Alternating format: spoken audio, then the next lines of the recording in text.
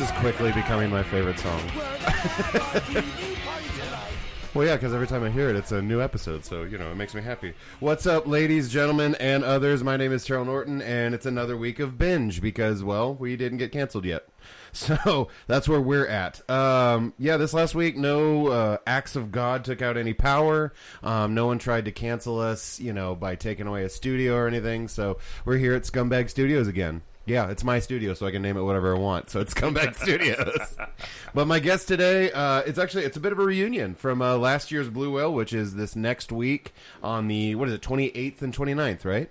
I believe that's correct. Perfect. Well, we've got, do you want to use your stage name? Yes. Yes. We've got C.R. Parsons and Rick Shaw. What's going on, guys? My stage name is C.R. I Parsons. was you made it sound like I'm using a stage name. No, I am the one, the only C.R. Parsons. I love it because, like, people will always kind of do that thing where they're like, you know, which comedian should I see when I'm in Tulsa? And I'm like, oh, definitely, like, if CR's got something going on or if Rick's on a show, you definitely should catch those. And every time there's kind of like, is his real name fucking Rick Shaw? And I just go with it. I'm like, yeah, his parents fucking hated him. Like, it's They hated the Asians even worse, but they really hated him. it was problematic for most of my life. Yeah, it was a whole thing. But no, the reason this is a reunion is the show we're actually going to be talking about today, not the television show, but the show that we actually were all on last year at Blue Whale, was your guys' brainchild called Too Many Cooks, right? That's right. It's our brunch show. It's more CR's brainchild. I just was on his coattails. I'm sorry, but that's how most partnerships are born. Pretty much. Yeah, Like, somebody has a great idea, and the other person's like, you know what? I'm going to hang out with you. Like, that's I see an opportunity here. Have you never done a school group project? Do I look 80% like... of the project is done by one person, and the other 3 people in the group take Whenever they were like, hey, pick your partners for this project, I'm like, hey, you're the smartest fucker here, and I'm really going to make us, like, average out to, you know, average. That's right. Really... But no, go ahead. Well, what's for the people listening who might not know what the hell we're talking about? Go ahead and go over the premise of Too Many Cooks. Well, it's really pretty simple. We give comics a topic to speak on for about 3 to 5 minutes. But we figure they can do that all day. They're comics. Right. They're used to running their jobs, mouths off. Yeah.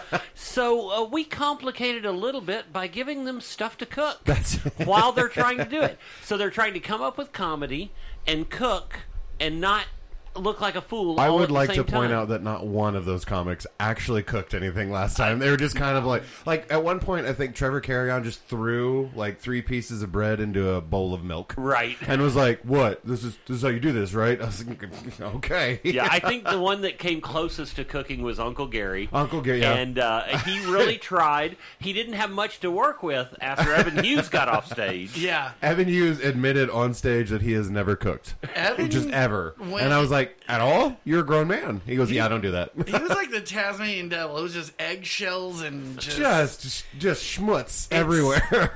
His kitchen sink cooking. That's But I mean, to be funniest. fair, at least we got him in the kitchen. You know what I mean? Yeah, like apparently true. that was a feat in and of itself. Yeah. So. But we have to talk about why you were on the show. Because, well, you mean why I was on it with that massive hangover that I had? Like, I was sitting there, I like walked in and I go, oh, thank God they opened the bar. Like, oh, man. Because we're the loudmouths. We're the hosts of the show. Right. But you are our guest chef. Yeah. Because you actually know what the hell you're doing you in the guys, kitchen. You guys were like, hey, we just want you to make sure that no one dies. And I was like, okay, yeah, I can do that. But yeah, I remember walking in and just like, you guys were like, hey, how's it going? And like, you're both... you know, already at full peak CR and Rick and just being like, hey, man, how you doing? And all that. And I was just kind of like, so I can get a beer, right? Like, because my head is throbbing because the night before was Blue Whale. Right. And, of course, as is tradition, you just kind of you just tie one on a little bit at Blue Whale. Like, well, to be fair, by the time you got there, I had already had a couple of drinks. There we and go. I had Irish coffee for it wouldn't be CR as a guest without a bottle of whiskey. So, you know, I'll give you one of those. Here. Get back in here, oh, Jesus. Yeah, last time I was here, I think we went through a bottle of whiskey when we recorded, and then something happened to that recording. So we did it again the next night and went through a second bottle of whiskey. But if you'll notice, I didn't hear any complaining on that episode. You know what I mean? Like, Not at all. Last time I was here, we split a pack of Reese's Pieces with peanut butter cups, and there was a lot. It was mostly complaining, and you were like, "We're not putting this episode out." You were like, why does my foot hurt? "Yeah." You're like, "This is a director's cut. It's going in the bin." This is the Zack Snyder director cut. Oh, speaking of like extended editions and all that, I've recently been doing this thing that if I want anything in the background, I put on one of the Lord of the Rings extended cuts because it doesn't matter what I'm doing. By mid movie, I'm probably done. Right. Yeah. I forgot how long they were. They're like 4 fucking hours long. I've never forever. seen a full one of those movies. You've never seen Lord of the Rings? No. What's wrong never with you? Seen them. Never seen them. At one point years ago, I was dating this chick that was like the ultimate hot nerd. She was way into all that. See what it is? It's like, yep, dating someone will ruin everything. Yeah. Well, no, she was like, you should watch these Lord of the Rings movies. And I was like, I don't. Like, here's the thing. Here's how much I hate, like, fantasy and sci-fi. And I'm not trying to offend anybody, but I'm looking around his room thinking he is probably very offended. This studio has so much sci-fi and dumb shit. It's just not for me. It's not my bag. And so here's the thing: is like even when Led Zeppelin references Gollum, I'm like, I love every note, song or blade or a beat by John. I love everything about Led Zeppelin except for the fact that they reference Gollum in one song. And I'm like, I don't like that movie. And I tried to watch them for her, and she's like, you gotta watch them. I fell asleep every single movie. Well, no, and the funny part is that, like, I love the guys that are kind of like that, where it's just kind of like, well, I've never seen any fantasy, and they lose their fucking minds. Yeah. Where they're just like, how fucking dare you? In reality, I'm just kind of like, all right, well, what do you want to watch then? I don't know what you want from me here. Like, that's documentaries. That's you watched. Oh. I don't even remember the last documentary I watched because the reality is upsetting. Documentaries or cooking shows. That's me. Documentaries will piss me off because I love watching documentaries. Right. Actually, let me rephrase that. I like listening to documentaries on TV while I do other things. There you go. That's your Lord of the Rings. He likes. I also like Lord of the Rings. Well, but he likes to do stuff, and then Lord of the Rings in the background. That's your background music. But here's the thing. Was listening to documentaries on TV while doing stuff was the original podcast. Yeah, so but the problem is anymore Netflix documentaries, half of them are in a foreign language, and you have to read the subtitles. That's true. And they don't tell you that going into it. So right. I get into it, and it goes through that first 5 minutes. The preview doesn't tell you shit. They're just like, hey, this is about this. And you're like, that sounds interesting. Yeah. Hit play, and you're like, I am already done. Like, yeah, I'm not going to sit here for an hour and a half and read this. If I wanted to read about it, I could have read a book. Right. No, I wanted a documentary so that I could do something else and learn something at the same time. I'm trying to learn while doing stuff. I'm a multitasker. That's where I'm at. I love how many documentaries there are because it became popular. Right. Like Tiger King and all that stuff became popular. So it's like Hollywood. Anytime they hear that people like something, I still haven't watched like, Tiger King. Overdo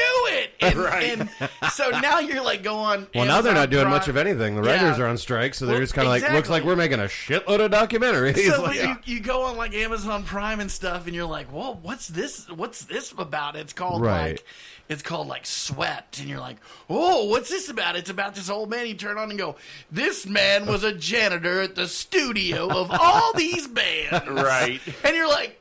He was just a janitor? And literally, they were like, just make a documentary about anybody. He's like, let me tell you about the time Leon Russell threw away a Reese's Puff. Like, it's good shit. Yeah. What Richards charisma once that had man. diarrhea here, and I was scrubbing away. You know that's not true. He was on too much heroin. That's true. That's true. Well, no, and so we were talking when you guys got here about what show you guys wanted to do, and apparently, Rick, you're a bit of a cooking show nerd. I love cooking. So we went with the cooking. It also works with too many cooks. So sure, yeah. absolutely. And we settled on Anthony Bourdain, No Reservations, right? No Reservations. No, arguably one of the best theme songs. Agreed. To any of those shows. Agreed. Old Blues Explosion. Shout out. Good tune. Now, good okay, tune. we're only 10 minutes in, but we're gonna hint that Rick says he has a hot take for a little bit more into the episode. If you don't like, here's the thing. He's like, I don't know if I can hold this in. Yeah. No. I want to tease it. I want to tease it with this. If you love Anthony Bourdain, if you idolize Anthony Bourdain, and you hate me, you're going to hate me even more. So stay tuned, baby. If you love Anthony Bourdain and you hate me, this is the episode for you, buddy. We got something in store. I'm going to give you all the reasons. We're going to get so many emails. Yeah. I love it. I've told this story so many times on the podcast just because it makes me laugh. Every time I give the email address for the podcast at the end, it's bingepodcast918@gmail.com. I give it every time. And so I get emails from people that listen to the show, and one of them, the subject was, fuck you. And I go, all right. So I'm in. So I clicked it, and then in the body it said, fuck you. And I was like, oh, he got me twice. That's a genius email. I was like, God damn it. I didn't reply or anything. I was just like, you know what? He said what he needed to say. There you you know go. what? You should have just replied, fuck you. It says fuck you in the subject and then fuck you twice in the body of the email. I just might. No, we actually got an email not too long ago, and it was saying that this podcast is number 154 in New Zealand. Oh, nice. Nice. So I was like, I don't know what to do with that information. Like, do we call New Zealand like, hey, do you want to sponsor a few episodes? Like, Hello, folks down under. Can I invite you to are you doing British sponsor right now? this podcast? Yeah, I'm exactly. great. It's like I'm the horrible worst- at accents. The worst Kiwi I accent love ever. the commitment though. He's like, nah, I'm not good at it, but I'm going I'm for gonna it. lean into I'm gonna this. go for it. Yeah. Somewhere Peter Jackson is listening to this podcast going, I'm out. This is I wanted to stay horseshit. for the Anthony Bourdain thing, but fuck. I was going to sponsor that podcast, but then they had that asshole on there. By the end of it, they're all drunk. It was nuts. But like, yeah, no, The end. I got that. Yeah, right. I showed up that way. What are you talking about? Let me ask I was you wondering this. why you got to have an Uber. Have you thought about, you have a lot of stuff on memorabilia from your comedy stuff. Have you thought about framing that email?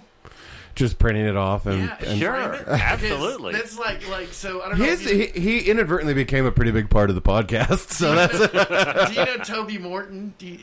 Was that before? It's probably before your time, Toby Morton. Toby Morton. Yeah, I don't think he so. was a comedy parlor guy. He used to write on South Park. He had a show called Oh That's My yeah, you guys. Bush, I remember and, like being told about him. Yeah, Toby is a hilarious dude. He lives here in Tulsa. I can't remember why he landed here, but he wrote the episode with Tom Cruise, where the South Park episode where he was jumping on the couch and all that stuff. And in his office, he has a cease and desist letter from Tom Cruise's lawyer, and it's his most prized possession. Like, I feel like it would be mine. yeah. So I feel like you need to put the fuck you email up on the wall, like as a. I feel like that's an accomplishment. a memorial of just kind of like, you remember when people gave a shit about what I was doing? Buy a great looking frame, Right. And then people are like, "Oh, what's this? A to letter the point there's almost calligraphy in the frame Right. and shit like that. Yes, and then they land and go, "Is this a fucking printout of an email?" It's it's a printout of the email. Like, Yeah. So every single one of your guests is like, "Oh, that show and that show and." What's this, a letter from the president? Oh, no, it just says, fuck you. if I got a letter from the president, I don't know if it would need to be framed. It would probably be something about like, hey, quit talking shit. Like, but like, yeah, no, it was funny because every once in a while I'll look at these flyers and everything, and some of them I'm just kind of like, I'll look and I'll go, yeah, they're not doing comedy anymore. They're not doing comedy anymore. I have so many pictures of people that are not in the scene anymore. The Yeah. ashes. They're not, and it's not even just the scene. It's just the fact that like I don't even think that one bottom left or top right. Terrell Norton? Yeah. Yeah, He's even Terrell dead. Norton, that piece of shit. God damn, I'm glad he's dead. That's. But no, I don't think like Sarah Panther and I don't think Laura Christian I don't think either of them are doing comedy anymore. But even funnier was just that show was just utter chaos. Was it? Oh Yeah. God, it was awesome. My office before it burned down, I used to have all the shows that I produced and shows that I was on just like this, and I had one that I looked at it and I was like, CR was on it. It was a great poster. It was a great show. It was me, Michael Mann, CR, Landry Miller was like just in the scene. He had just been on. We would call him the baby face comic, but yeah. he's always been baby faced. And what's weird about it is I would look up at it, and I saved one of the posters. I was able to save one of the posters. Yeah. And to look up at it and see that I had a child with one of the comedians on that. And I'm like, how fucking weird is that? Like, the idea of going back and being like, hey, you want to hear how crazy the fucking future is? You see that name right there? Yeah. Fuck off. That's not happening. Yeah, I'm going to just show that to my daughter one of these days and be like, I wasn't banging your mom back then. I wasn't banging her. I love the idea of just like, you think that's nostalgic for her. She's just kind of like, oh, gee, Pa, tell me more. Tell me about the show. Was CR good? How did Michael Mann do? Did he break a foot? Do you know Michael Mann? I don't believe I do. Oh, my God. I think what's funny is that, like, I'm coming up on my 7th year of comedy, something like that, and there are still, like, comics that'll be like, hey, have you heard of this, whatever? And I'm like, no. He lives in Mississippi now. He was an Oklahoma City guy, and he was, he has, what do you know what he has? Well, whatever it was, he made no bones about it. Yeah. It's a bone disease. He has like ALS or something, and when he would come on stage, it was the creepiest shit. He played into it. Like, if you were just hanging out, he was just Michael, you know? But when he would go on stage, people were like, this guy's gonna fucking die tonight. and we did a show one time at the Comedy Parlor, and CR had this old-ass... Rest in peace. He had this old-ass wheelchair. And from my Rocky Horror Picture Show days. Michael had literally broken his leg, and he's like, I can't do the show. And I was like, yes, you can. I was like, have someone drive you up front. We'll just drop you off. Listen, you might not be committed to this, but I'm going to make you be committed to this. and we played, his intro music was that like, the devil music where it was like,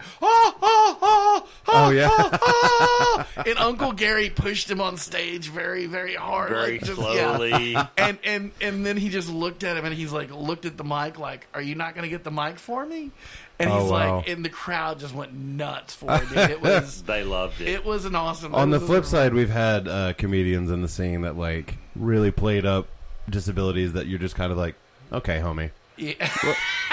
Let's go ahead and just dial it back a little bit. I appreciate that about you. All right. I was hosting a show, and this particular comic, we'll go ahead and leave his name out of it, but you can probably guess who I'm talking about from the context of the story. We need names. I was like, all right. So he goes, hey, can you lead me to the stage? I go, okay.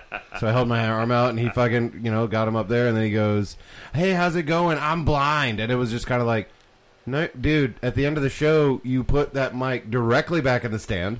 You walked off stage, no problem. I feel like you're drove home. And then drove the fuck home.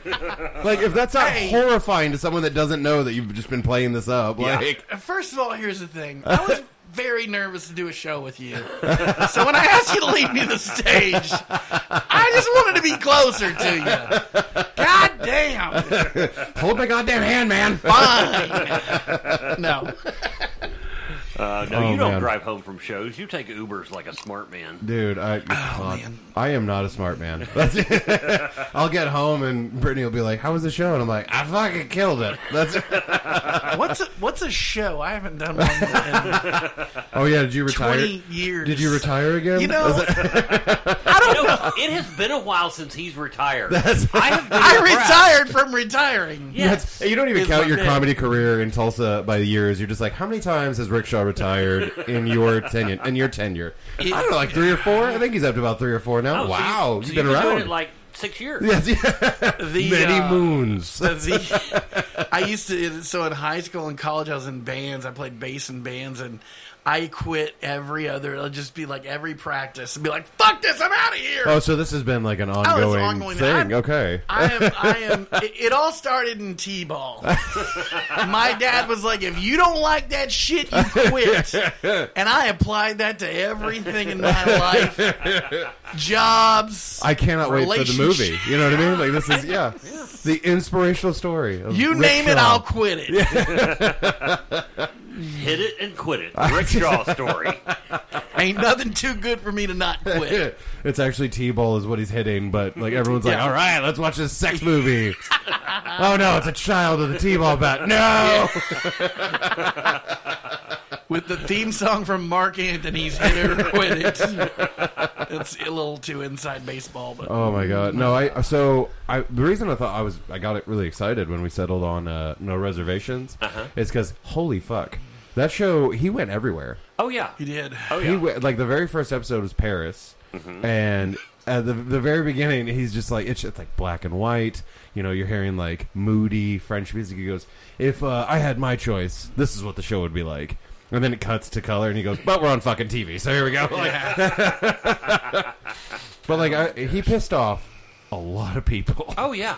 He had a Travel Channel, or not Travel. He had a Food Network show lined up. Yeah. But then they were like, "Hey, we want you to be kind of more upbeat and bubbly." And he essentially, from what I understand, basically told them to go fuck themselves. And they go, "We're the Food Network. No one fucks us. We fuck you." Like that's they basically told him what his opinion was going to be. Right. And he was like, "No, I don't do that. That's not my thing. If I think it's bullshit, I think it's bullshit, and I'm going to tell people about it." Yeah.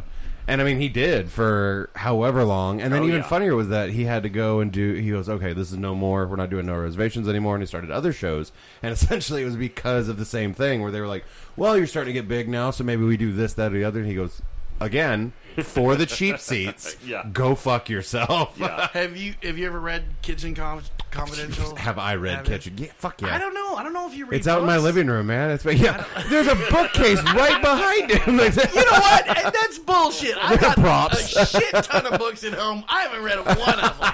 I say there's not a crease in any one of those spines. I'm actually very OCD about the spines of my books. I'm just like, I'll be reading going, okay, hold on.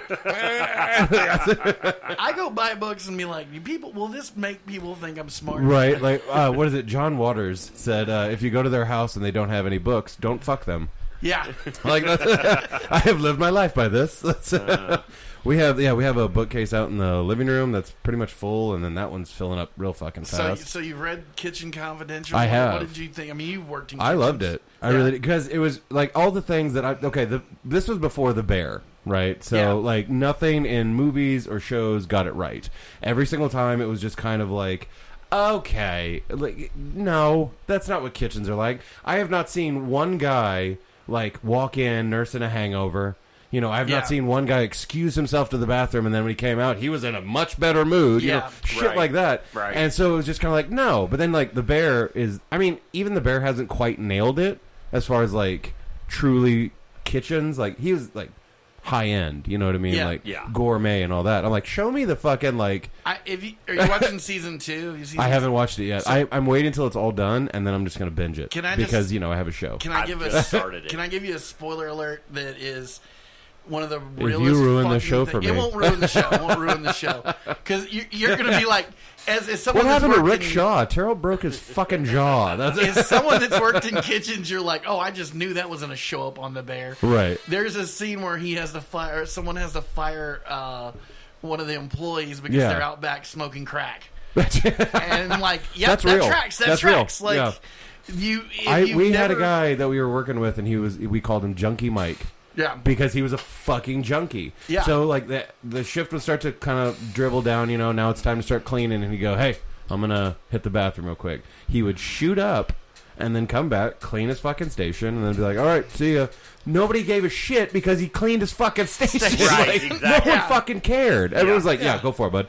Like, as he's leaving, he's just kind of nodding off. He's like, No, even funnier, I ran into one of... He timed that one about right. Yes, yeah, he goes, well, we close in about an hour, so I'll be right back. But I ran into one of the coworkers that I had with Junkie Mike, and we were talking about him, and I was like, man, I haven't heard from him in a long time. And he goes, yeah, me neither.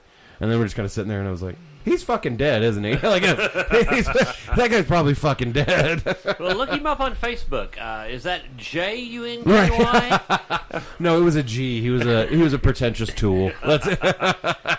He only did farm to table narcotics. Like that. I had to fire somebody one time, and I am like, I get it, man. Like, everybody's got their own thing to get through service or whatever. Right.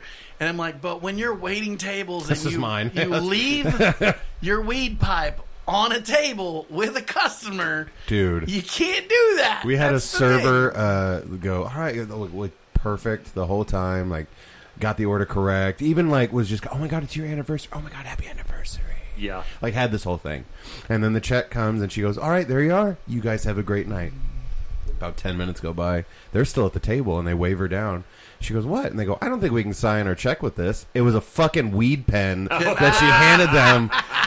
And they were just kind of like, they were appalled. Like, they were just kind of like, you druggie, which is my favorite thing to be called ever because it just tells me two things immediately. One, you're lame, and two, you've never done drugs in your life.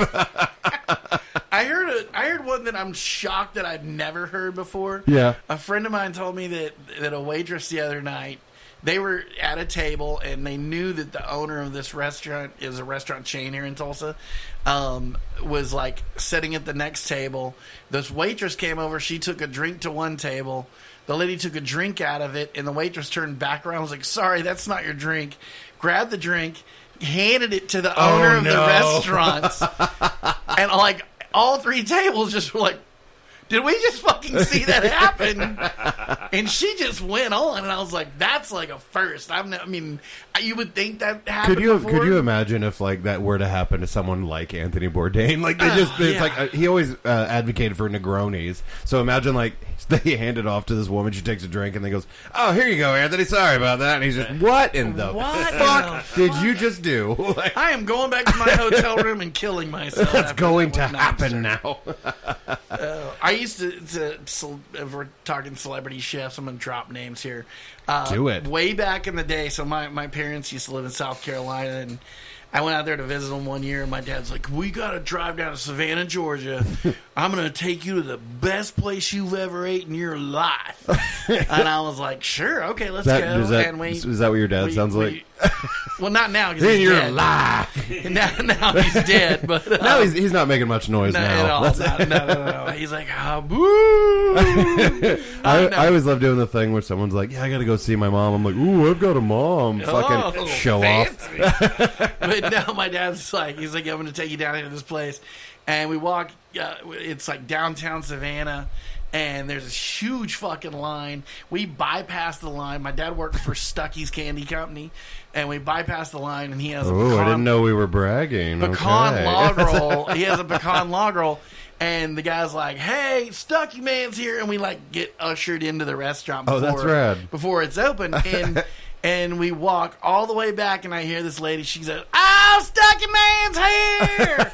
And at that table sat this white-haired lady, chain-smoking Virginia Slims, and her name was Paula Dean. Oh, wow. And my dad and her just would sit and smoke cigarettes and talk about how they could clog their fucking arteries. Right, like no wonder she puts so much salt and butter on everything. Dude. She's just chain-smoking cigarettes. No flavor. Nothing. No taste No, buds left. Nothing. it was all fucking Virginia Slims just chain smoking those bad boys.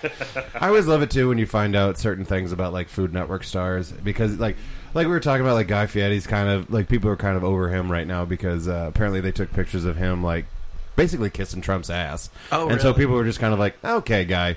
Guy, get in there a little bit more. Up, use a little tongue. You're the best at this, guy. Great. But like, yeah, like different things though. You find out like apparently he's also a huge like cigar aficionado. Oh, nice. And like what loves a dumbass hobby. That is a spectacular hobby right there. I mean, everything's gonna kill us. Might as well find something that you enjoy. Find what you love, let it kill you. Between cigars and whiskey, I can't taste anything anymore. So I'm good. Everything tastes delicious. Who else is a shithill on the Food Network? Fucking Bobby Flay. I hate Bobby Flay. Yeah? I don't even know anything about the man. I just hate him. I heard he Well, that show Beat Bobby Flay.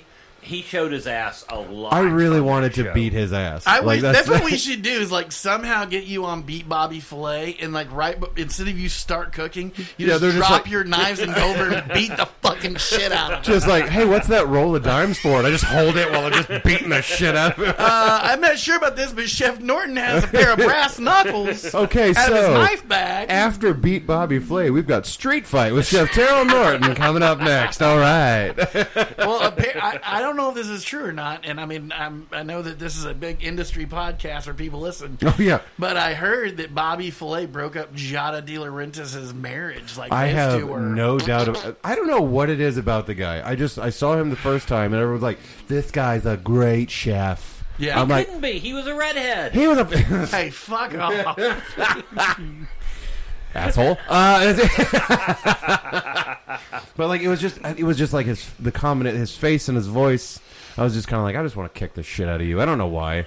I don't know why. It's just he was just one of those guys I saw, and I was just like, I just want to beat the brakes off you, dude. I like Alton Brown. He seems like he'd be love cool Alton dude. Brown. Alton is amazing. Alton, I've seen him live twice. Were you with us? No, I didn't get to see him live with you. He's cool. I like him. Tyler Florence is all right. I enjoy Tyler Florence. He is another one though that like when he had his cooking show, I was just kind of looking at his kitchen, and I go, "Let me guess, you're super close with your mom. Fuck off." Like that. Let me guess, she bought your knives for you. Yeah, cool. Fuck She outta put here. you through culinary school. But like, yeah, there's certain ones like apparently Alton Brown. Now this might just be rumor, but I'm hoping it's true. Is really into like BDSM. Really? Yeah. That seems like a wouldn't track. surprise me. Like it was just one of those like I kind of heard it, and then I would be watching shows and stuff like that. So one of the ones was, what was that, the Cutthroat Kitchen or whatever? Where it's like, so one of the things was, hey, so you have to wear this spreader bar now, and it was just kind of like, did you bring that from home, Daddy? Yeah. Is that what the fuck just happened? Fucking holy shit! Why'd you pull that out of your butt pocket, Alton Brown? I do know that he carries a small grater and a thing because a microplane and a Jesus, why am I drawing nutmeg? He carries nutmeg with him at all times, which is so he can make Malcolm X tea. I don't understand. Yeah. I started putting nutmeg on just about everything, and nutmeg is fucking, it changed my life, man. So well, no, like there are certain, because I'm a bartender by trade right now, and so because this podcast isn't paying my bills yet. Shout out to anyone that wants to sponsor us. But like, so I'm a bartender down under. Peter Jackson, Food Network. Listen, Peter, I need you to call me. But like every once in a while, someone will come through and they'll ask for like a painkiller or something like that, and I'll go, I don't have nutmeg. And they go, well, you can make it without it. I go, excuse me. No, you can't. No, the fuck I can't. You want a cheeseburger without cheese, you fuck? Like that's. I can drive my car without wheels, but I'm not gonna. But sure as fuck helps. People are going to look at me weird. I have integrity at this TGI Fridays. Dude, the first time, I don't know where you work, but it's actually the airport Chili's. That's it. Good gig. I did actually find out that someone that I helped get fired from my job apparently was bragging to someone when she ran into them, and she was like, yeah, this job's way better. And they were like, yeah, where do you work? She goes, Chili's in the airport. Nice. And they were just like, okay. Where they don't even let you pour drinks. You have to use that thing. Yeah, you that got pours the little it for you. Yeah, that's fucking crazy. No, I remember the first time I don't even know if you're talking into the right part of the mic. I believe I am at this point. There we go. I think you're just too far away. Was I too far away? Okay. Sorry, I was getting relaxed. I leaned back a little bit. Stop that. How dare you? I remember in my own home. I remember the first time I ever actually microplaned nutmeg. I had used nutmeg for years. Used it as a seasoning on everything. Yeah. But the first time I ever actually took a actual nutmeg and microplaned it and used that, it was a world of difference. That shit they sell in the can is not nutmeg. No. Holy mackerel. Like, it's just, no. Not even close. If you want something like with nutmeg in it, like you do need to. Oh, like, yeah. Like, I hate it whenever, you'll talk to somebody, like, okay, I love Evan Hughes to death, but whenever he told me he's never cooked before, I'm just kind of like, okay, Evan, street fight, you and I outside, let's go. I'm going to beat the brakes off you, Bill Nye. Let's go. Like, that's... I love though when Evan gets excited about food because he's a guy. I mean, for a year he almost didn't eat. He almost died. I don't know if y'all know that. Jesus, I did not know that. But I'm still when gonna kick his ass. excited about food, yeah, it's fucking really good food. Like, yeah, the first time I'll never forget, we went to the Shrine to see Paul Wall and Mike Jones. It was like a private event. Mike Jones! The only rapper to ever give out his full phone number. Smart, Bill. So do I need to call your agent? No, you need to listen to my fucking music. Yeah. You mean dial 1-900-8-Mix-a-Lot is not an actual phone number? I don't know. It might be. We can call it right now. I don't give a shit. That's it. But like I walked into this show and he's like, you got to come over here. And I'm like, what? And he's like, they've got some Korean Philly cheesesteaks. And that's the first night I met Korean Philly cheesesteaks. It's the first night I met Nick Corcoran, who was just opened High Dive. Right. And I was like, these can't be that good. Because Evan, like, I didn't think he ate at the time. And right. went over there and I was like, holy shit. shit. Now, we're talking about the same guy, too, that he just opened that Alley Cat Ranch, right? Yes. Okay, yes. because, I still haven't eaten there. Oh, God. And it is one of those things that it's like every time me and the old lady are like, hey, let's go get something to eat, it doesn't cross my mind, or he's already closed. Yeah. Right. And I'm just like, fuck. Nikki's my dude. Nick's work with barbecue is amazing. Oh, I remember fucking High Dive. That's where that fucking chaos show was held. Oh, was at High Dive, and one that I didn't show up at. Yeah, yeah. I'm pretty sure Lauren was just kind of like, and I think Rick was supposed to be here, but I don't think he is. All right. Yeah. But man, that food was fucking phenomenal. Oh yeah, Nick does an unbelievably good job with barbecue. I might have to try and get him on the podcast. He's even dialing it in more now over at Alley Cat Ranch and because it's his spot, right? Well, it's kind of his spot. It's owned by the people that own Nola's and Kilkenny's and all that group. But basically, it's his food, it's his his go-tos and all that. Yeah. No. Brett, the guy that owns. I've worked for him. Okay, yeah. So he, this is Tulsa, and I work in kitchens and bars. I've worked for him. He gave him free range, because he went over and tried High Dive and was like, he hired him at the end of High Dive and gave him free range to do what he's doing, and he's doing a great job over there. Yeah. And, dude, I have not seen a negative review of that place, not one. And that's saying something in Tulsa because everyone thinks they're fucking foodies in this town. No kidding. Yeah. And they'll be like, well, that's not the way I would have done it. It's like, I bet if I would go to your kitchen, you don't have a single fucking pot in there, you piece of shit. Like, get the fuck out of my face, but that's not how I would have done it. That's the bad thing about Food Network is now everybody's like Everybody. food critic. Yeah. Yelp and Food Network have ruined food. It's made it better and it's made it worse. Yeah. Although I will say the advice that I got concerning Yelp is that if you go on Yelp and you're looking for bomb ass food, don't go to the 5-star place. No, that's gonna be white people food. Right. Go to the place that's got road 3 crap. stars, and especially the ones that have the 1-star review that they typed it out. They've just kind of I felt very uncomfortable and all that. It's this is gonna be the best fucking food I've ever had. Right. Yeah, I want a 3-star review restaurant where all of the reviews are 5s or 1s. Right. Nothing in between. Nothing. Have you ever heard that T.J. Miller bit where he goes? You talk about somebody that got in a little bit of trouble. He goes, bad reviews. He's like, you can tell when they're just too, they're not a bad review. They're just people trying to get their personal shit out. Right. And they're like, this Chili's was fucking horrible. Ever since I got divorced, it hasn't been the same. Which is a funny bit. What did T.J. Miller do? I don't remember. He's in trouble. So now I'm just... He was part of that cancel culture thing back during Me Too. Canceled. Yeah, well, the Me Too ones were always kind of oh, not that one. Can I admit something? Well, please don't do this on my podcast. Come on. I'm dropping all kinds of bombs, baby. I hate Anthony Bourdain, and I'm going to tell something that gets me canceled. No. I went back the other day. I was listening to podcasts of Mark Maron's WTF, and I was like, I drive a lot for my day job, and I was just looking for stuff to listen to, and I was like, I don't think I ever listened to this Ryan Adams episode. Oh shit! And I was like, do I listen to this? And I went back and I was like, you know what? Fuck it. Let's listen to see if there was any hint of what he would later become. Which sucks so bad. It sucks. I like Ryan Adams. I'm out of the loop on this one. What happened to Ryan Adams? So Ryan Adams, singer-songwriter that was, could do no wrong. That big one was Come Pick Me Up. I kind of know who he is because I kept confusing him with Bryan Adams. Yeah, no, my buddy did that, and he goes, you listen to Bryan Adams? I go, Ryan Adams, you fuck.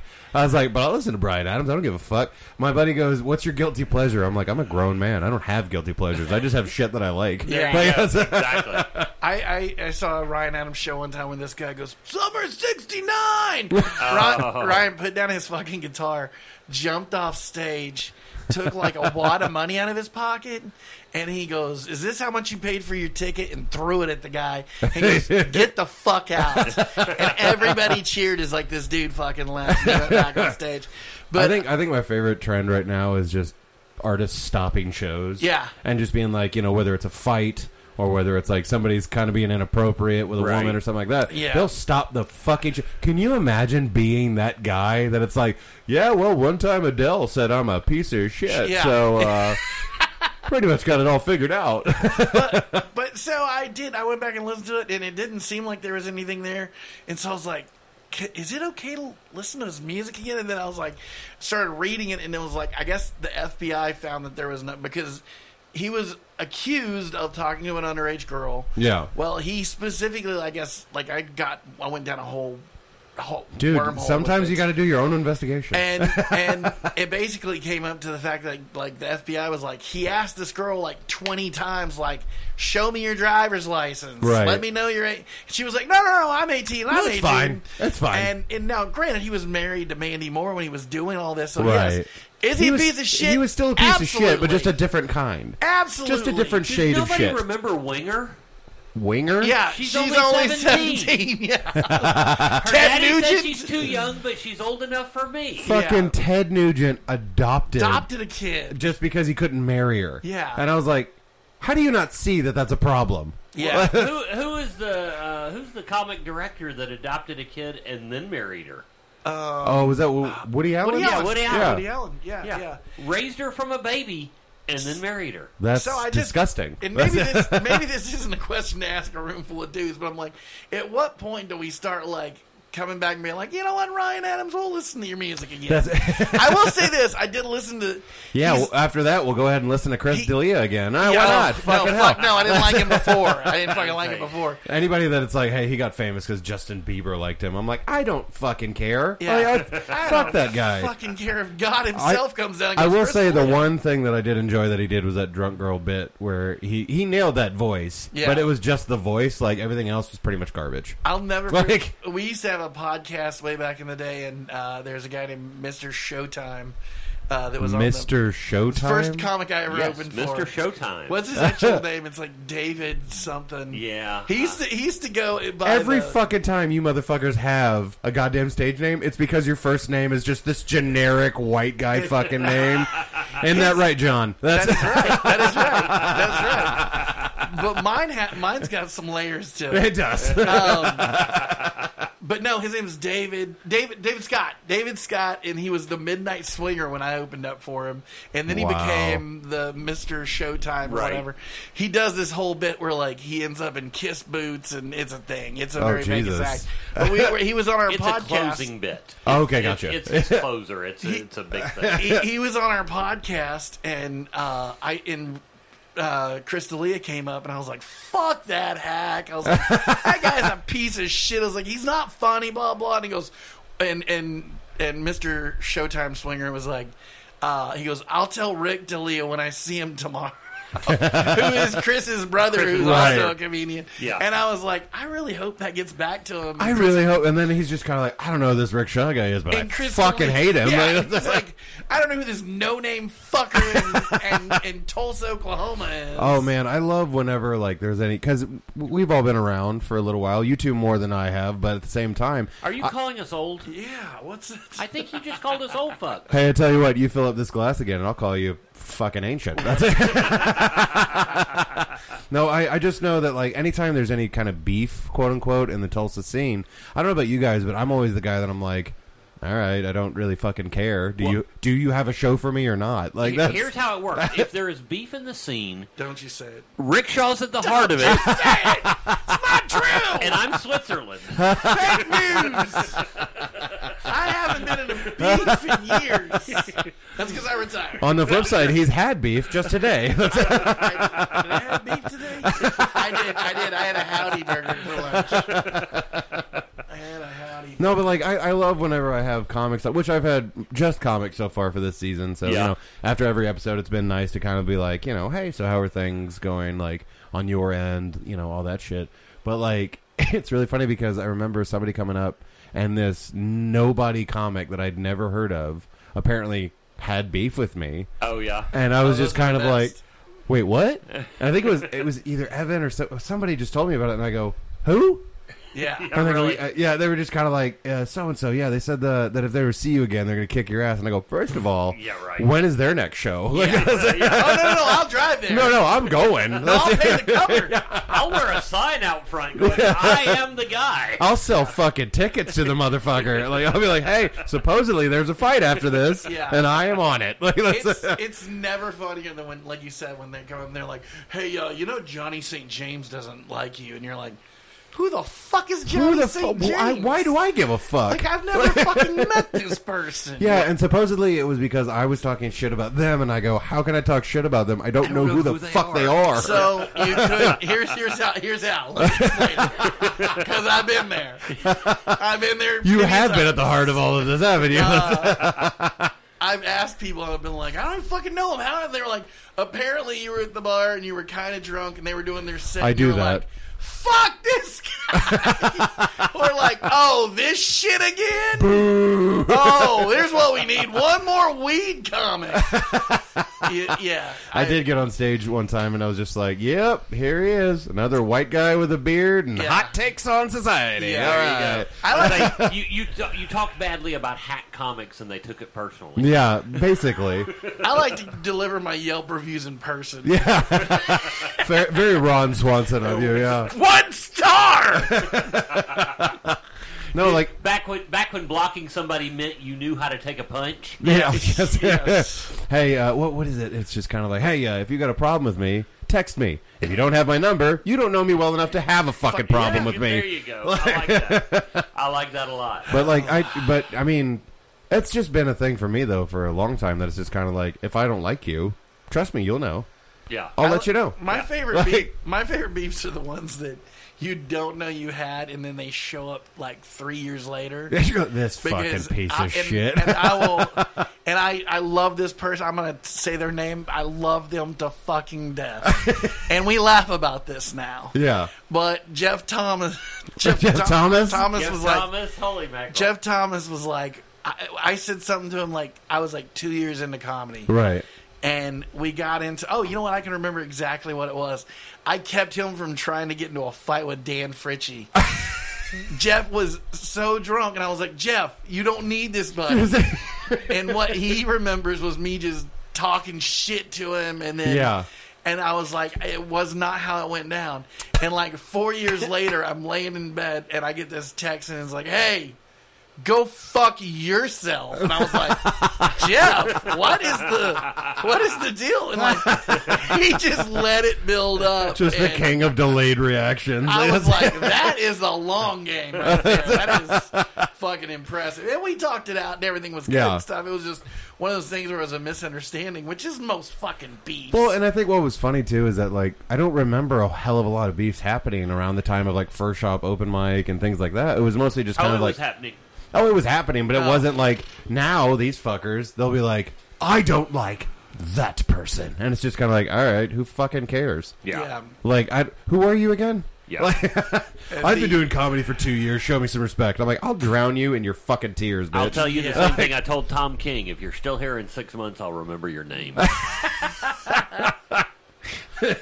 And even funnier is now he's not. I know. Yeah, sadly, I wish he were. I wish he was. It's hysterical. I miss Tom. At his wedding, they were the film, the videographer. There it is. I was about to say the filmographer. The film guy. The film.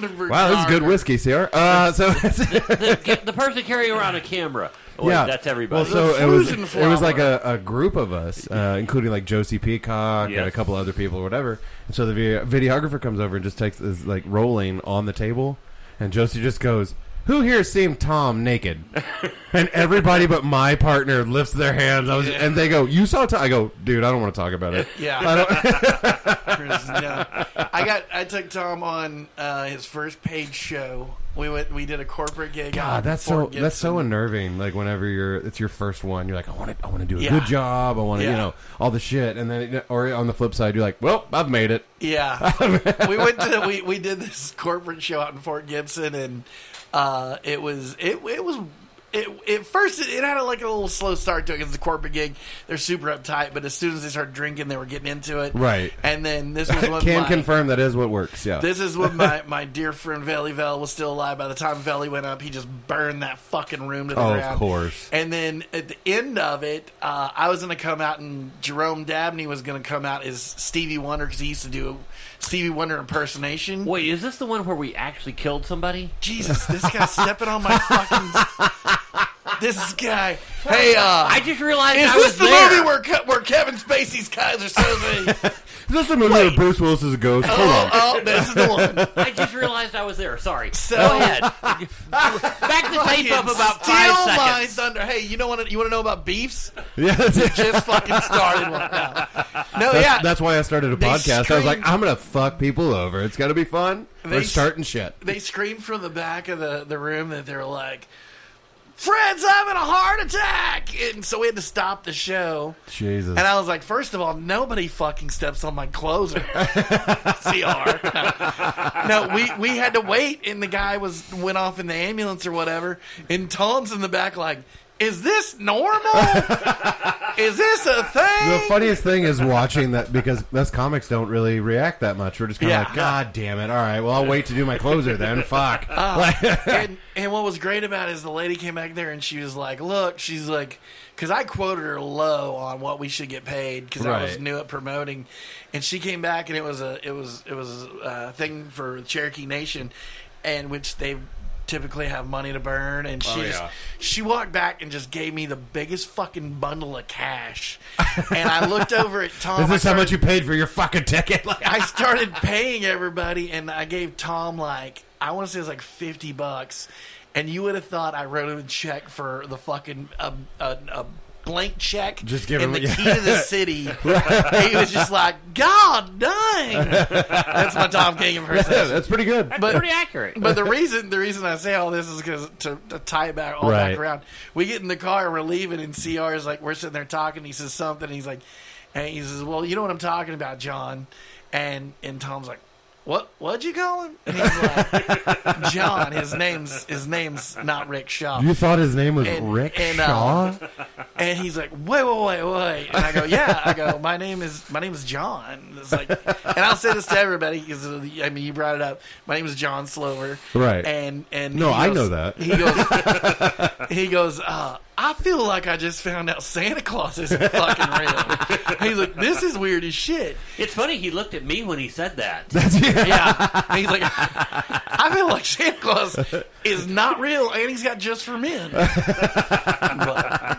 no, I took just to go off on a tangent real quick, I took a stage name because I worked for a corporate job. Yeah. And there was this lady. I fucking hate her guts still to this day. My first comedy beef. I told some friends at work that I had done an open mic. Right.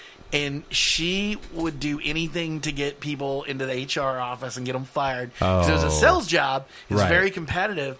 So my boss at the time was like, I did 7 shows before I ever invited anybody to come see me perform. Right. Because I didn't want fucking sympathy laugh.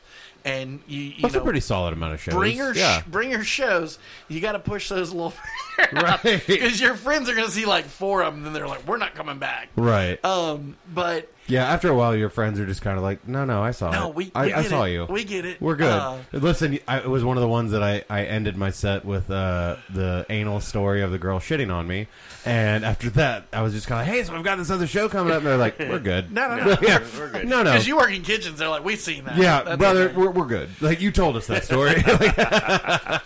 So my boss at the time was like, he's like, take a fucking stage name, and my nickname was Rick Shaw because I threw a football in the back of a rickshaw one time, and I was like, that guy stole my football. I'm stealing his fucking name. And so my friends just called me Rick Shaw. And then also there's 2 other little like levels to it.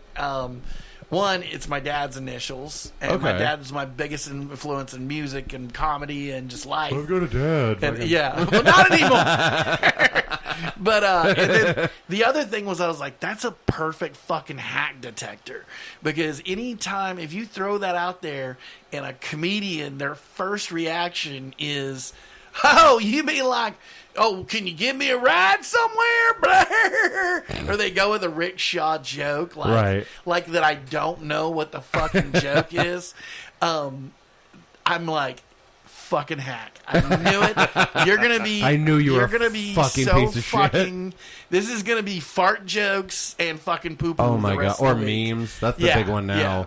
Oh, we won't say his name, but that one right there with the hat, right there. Yeah. That fucking memes. Yeah. Just like, dude, I saw. I swear to God, we were in the. It was on a show with you actually.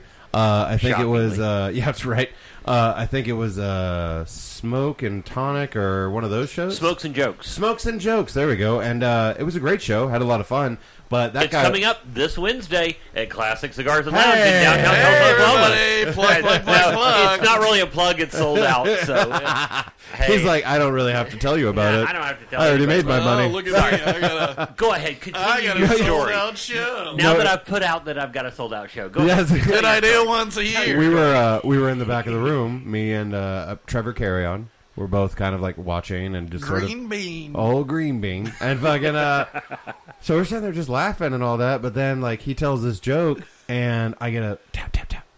And I turn and Trevor's got his phone out and he's on Facebook.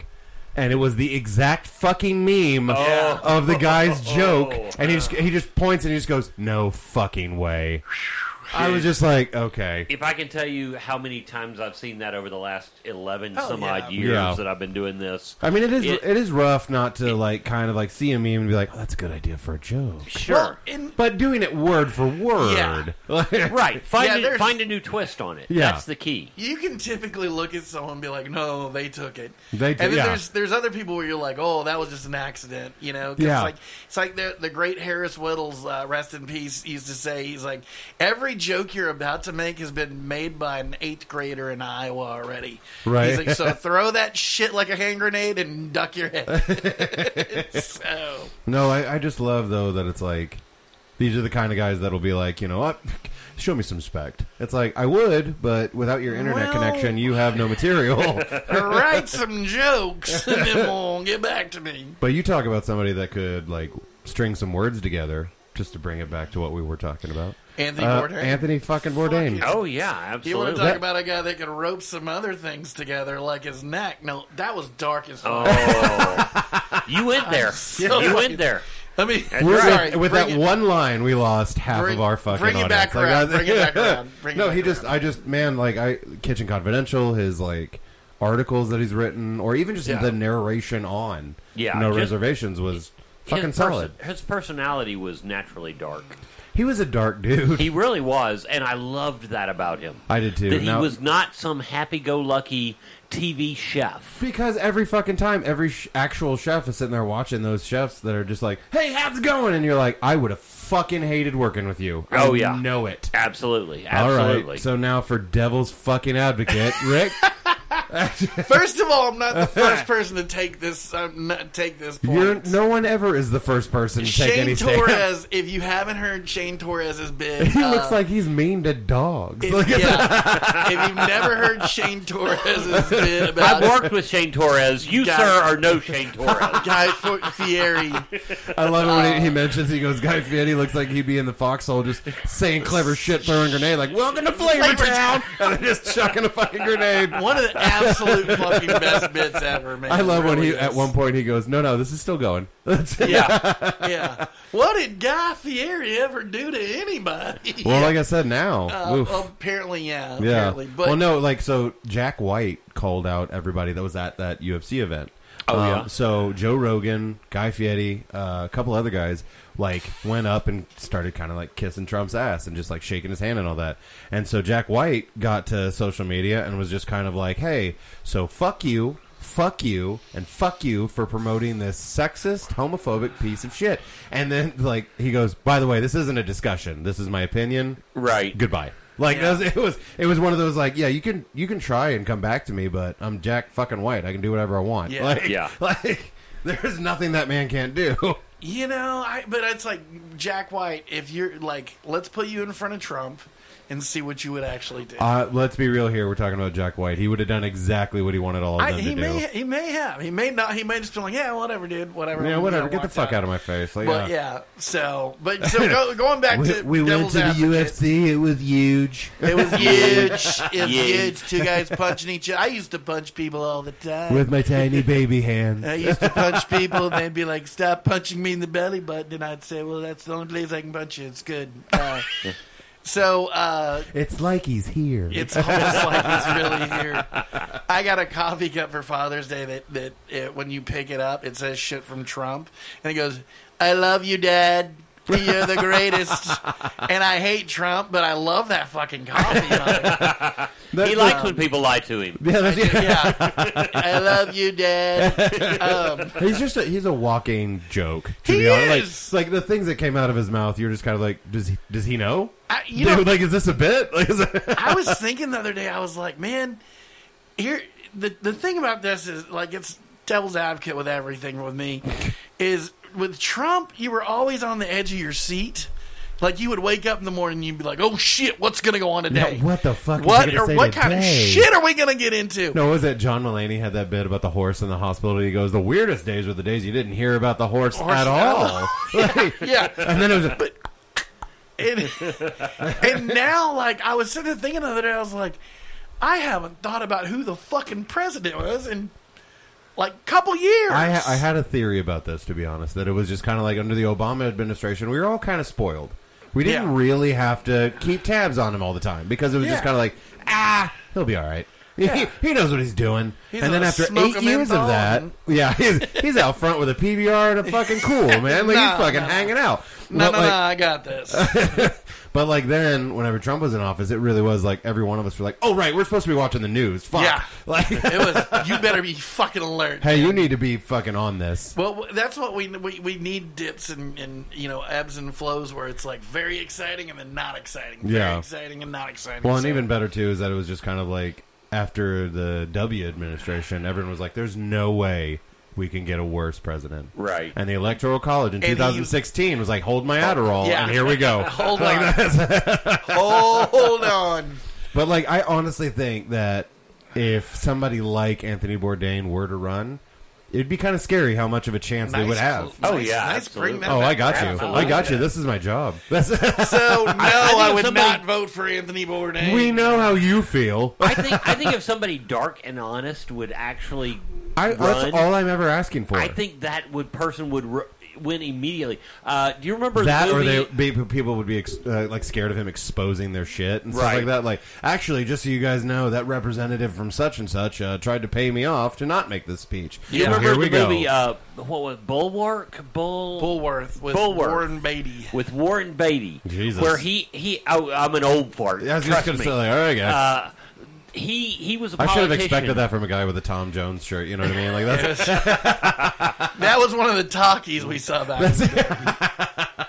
He played a politician who just quit giving a damn and started telling the entire truth and nothing but the truth. Talk about a remake is due. We're due for that remake. You talk about hysterical. It was so funny, but I'm looking at that going, that would be so true. I think if somebody were just honest, and partially, I know I'm not going to be popular here, but I think that's why Trump did so well, because he would say the stupidest things. No, he would say the stupidest things. Right. And it would be stuff that actually is true. But it's so stupid, everybody's like, well, duh, dude. Everybody knows that shit. Well, and even just watching him put words together was always just kind of like, oh, my God. The funniest thing I ever heard was this comedian and I were arguing, having a good time and all that, you know. Comedians, we like to argue because it's fun. It's let's see what happens. And he goes, "You're about as fucking worthless as Trump's speechwriter." And I was like, "Oh, touche, sir." But when he was like, "We're gonna sell weapons to Syria. It's gonna be great. They've got oil. We need all the oil." And everybody's like, holy shit, did he just say that out loud? He said the quiet part out loud. Did somebody say that in reality? I will say the other night, I was flipping through the channels and because I was in a hotel and they had TV. I haven't watched TV in fucking years. Right. That's it wasn't streaming, streaming. man. I was like, what is this? What is this, a commercial? What is this, Hulu? What is this? So the channels just keep going. You don't have to go on the app. What is this shit? Anthony Bourdain, fuck this thing. Threw the TV out the window. No, I came across a Trump speech and I was like, I got to listen to this. Like, it's you like don't a car really. accident. Yeah. And here's the great thing. He was like, I'm still concerned about this is word for word. I am not lying about this. He goes, I'm still concerned about the border. We got to get that border shut down. I don't know if you guys know this, but they're using women as drug mules. That's their favorite thing to do. drug mules, putting the drugs inside the women. I don't know if you guys know. Have y'all heard about this? Like, he was at a dinner party, and he was discussing fucking drug mules. Jesus Christ. With the people that saw the weed pit, and they were like, what's this? But instead of going, oh, yeah, here's right. a bigger tip. And in reality, every one of those motherfuckers are on so many pills. But I was like, I could not believe he was just fucking, like, hanging out, just like, it was like he was talking to a friend. There is no possible way that you actually can't believe this. I don't know if you will. Were we a part of the same country for those 4 fucking years? Are you serious? They take a bag of ketamine, they shove it up their cooters. It's the damnedest thing I've ever Cooters seen. with a K. It's a whole thing. Swear to God, though, when one of my favorite ones that he did was when he's a leader. He is he's supposed to be like leading the country, and dignified. Fucking he's supposed person. to be, and then he gets up there and goes, dignified. Yes, yeah. Shithole countries. That was what the fuck are you doing? Yeah. And even better was that, so apparently one of the White House, anytime I'm having a bad day, I just think about this, and it kind of livens me up a little bit. A White House aide. See, he is a Trump fan. I'm having a bad day, I'm going to watch Trump. It'll make me laugh. I saw that. Yeah, it was a good presidential scumbag. Those 4 seasons that he had on, pretty fucking phenomenal. No, I'm still waiting for season 2. I love the people that'll be like, Trump 2024. I'm like, yeah, go for it, because DeSantis is going to run too. Split the vote. We'll have Biden again. Good job. Good fucking job. The question is which jail he will be running the country from. It's going to be awesome. And then you got Sleepy Joe, who's just like, has anybody seen my lawn scissors? No, you got a speech in 10 minutes. No, people are like, why haven't we heard from Kamala Harris in a while? Yeah. I'm like, because she's busy doing shit. Yeah. But no, like, my favorite is that, so a White House aide apparently came out and was just kind of like, he's incontinent, right? And they go, you fucking what now? And they go, yeah, he's incontinent. He has shit himself so many times. Trump or Joe Biden? Trump. Okay. Yes. Or both. Both. Yeah, just, yes. Little column A, little column B. Yeah. You know who didn't shit himself? Anthony Bourdain. Well, he probably did after he hung himself. Probably. Well, yeah. That's usually one of the side effects. Yes, absolutely. Okay, so what is your beef with Bourdain? Couple things. Okay. So, number one, I loved Anthony Bourdain. When No Reservations came out, I loved Kitchen Confidence. I remember my dad... No soft pedaling it now. Let's backtrack a little there, fuckface. Before he died, Terrell got me a copy of that. Hey, both my parents are dead. You ain't going to be able to use this shit on me. There's this pulling out the dead mom card, huh? Yeah. I'll see your dead dad with a dead mom as well. Hey, it's like American Express. I take it everywhere. Sorry, I don't leave the house without it. No, like his stuff was good. I liked his show. Right. Whatever. He brought the world David Chang, and he brought Chef's Table, and he did a lot of good stuff. Right. Have you seen the documentary Roadrunner though? I don't think so. Watch it. You may change your whole vibe about him, because here's why I don't like him now. Okay. Like, I think his work was good. It speaks for itself. Well, I don't like him now. I mean, he's kind of boring. Yeah, he's got people new are now shit. like idolizing him, and they're like putting him on this pedestal where they're just like, oh, he was a god. It's like, no, he's a fucking chef. First of all, and then second of all is this. Like, so I went through some really fucking dark times, right? And there were times when I was maybe gonna get a necktie and a door handle and follow in his pet footsteps. Okay, I'm glad you ended that way, because from the sounds of it, it just sounded like a David Carradine situation. Yes. Like, right. I was trying to learn how to jerk off with a necktie. No. Anybody... I've had 3 friends commit suicide, and it just... I fucking... If you have kids, and this is happening because I just became a father last year... Like, you can't fucking do that. But it is a sad reality. It's dude. a sad fucking reality. But I lost all my respect for him, and I'm like, don't you fucking sit there and put him on a pedestal of like, oh, he was so great, when he fucking did the worst thing he could have done to his kid, and he shit all of his fucking friends on the way out because he was fucking this dumb asshole who cheated on him and made him want to kill himself. Right. And it's like, dude, you're supposed to be this tough fucking badass motherfucker, and you were just a fucking broken-hearted pussy that killed himself and abandoned your fucking kid. Jesus Christ, homie, how do you really fucking feel? No fucking respect. Also, not for nothing, dying is not the worst thing you can do to your kids. Trust me, I had probably one of the Hall of Fame shittiest dads. No. So... You know Hold what on, I'm saying? though. No, but being there can be worse. Yeah, because like this guy, it would be like, I mean, at one point I went to light a candle. I struck a match, and the smoke detector goes off. No harm, no foul. I just fanned it. It went off. He comes in the room, goes, "What was that?" I said, "I lit a match to light a candle." He punched me in the face, shoved me into the wall, and then like blew out the candle and threw it away. Like, no candles at all now. And I was just kind of like, this is the weirdest fucking punishment for just wanting to light a candle. Wait, I didn't know your dad was my stepdad. Well, here's the thing. It is Oklahoma, so I mean... There was a high likelihood. He told me about this. It was a Glade, and he liked Yankee candles, so in his fucking defense... Oh, we're going to bring up the candle wars now? Get your fucking candle game. No. But in reality, though, the real thing that I wanted to say was that essentially when it comes to things like suicide, because you said you had 3, I'm over a dozen now. I'm an ex-military, I work in kitchens, things like that. So I've had a lot. Yeah. And so essentially, though, I remember some of them, like, hearing about it and being like, you know what? Good for him. He was hurting. Like, there was all this other shit going on. It's not just the heartbreak. Mental illness comes out of nowhere. And, like, if you feel like you don't have anybody to talk to, it's just kind of like, what other options do you have? Oh, yeah. And, I mean, if you think about it, like, this kid, it's going to break this kid's heart for the rest of their life when they think about their dad. But at the same time, that's her mom. You know what I mean? Like, that's that person that broke his fucking heart, that did all that shit to him. So it's not exactly like he was going to get to see his kid a lot anyway. No, that wasn't her. That mom. wasn't the mom? No. This was just some chick that he hooked up with after him and the kid's mom. Fuck him. So fuck it.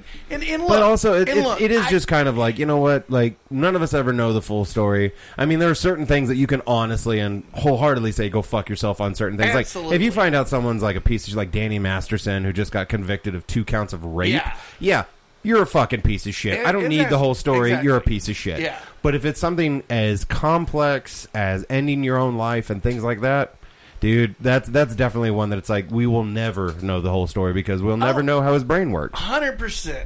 But if all that to say, hey, CR, can I get some more whiskey? I know I took this to a very dark place. I know we took it to, we got real. I'm sorry, who are you talking to again? But my thing is, Thank you, brother. like on that documentary, you hear David Chang say that Bourdain told him, like before he was a dad, he was like, "You'll be a terrible fucking father." Right. And that stayed with David Chang all his life, and like. Even now, like if you watch the documentary, he's like, I still because. But you're thinking about this in the wrong terms. You're thinking about this as like, oh well, was he a good person or not? Nobody that any one of us in this room idolized was a good person. Like any kind of rock stars, any kind of writers, any kind of movie stars or anything.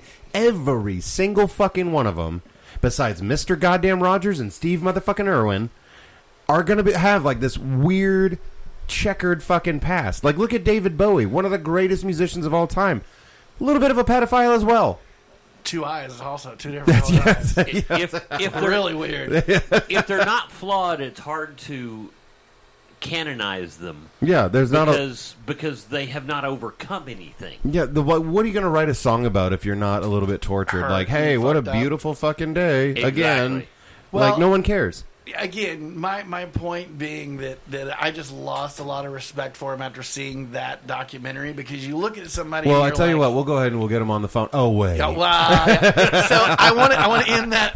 I want to end that, and I want to bring it back to some comedy when I listen. We're gonna go into the darkness, but I'm gonna bring it back out for some haha. There we go. Let's go to the edge. Ride a segue. Let's go to the edge and see if we can come back tonight. What comedian was it when he goes, I've been working on my segues, you'll see. And then at one point he just goes, segue, and then just does a new joke. So the night we went and saw that documentary, it was me and Evan Hughes, and I had a thing after the movie that I had to get to, and I texted Evan. I was like, "Man, how do I get it?" Because they were also doing after the documentary, they were doing this panel on service industry people and mental health. Okay. And it was a great panel. It was really cool. They had but it was there. They were going to bring Bourdain in personally. Yeah. It was. No, actually, they had AI there, and it was a hologram. That was it went, which is equally as creepy. Yes, it is. It went rather long, and I was like, hey, how do I get out of this without looking like a creep? Because, like, we're in Circle Cinema. If I get up, like, everybody else is listening to this panel. You literally cannot. Like, we had the premiere for Terrible People there. Yeah. And I remember I had a few. I know, shocker. Yeah. And I was like, I gotta pee really fucking bad. And Brittany goes, babe, you get up and everyone will see you. And I go, yeah, cool. My scene's coming up. It'll be fine. They'll know. I came back from the bathroom at the exact time that my character first appeared on the screen. Yeah, I assumed you did and you're that like, that's purpose. me. Like somebody leans in and goes, perfect timing. Yeah. I was just like, hey, thanks. You stopped and you're like, huh? How about that guy? I assumed you were at the back going 3, 2, and 1, go. and now. No, I just got back. I sat down, and she was just like perfect time. And I look up, and I go, "Hey, who's that handsome fella?" And then that went fucking nowhere.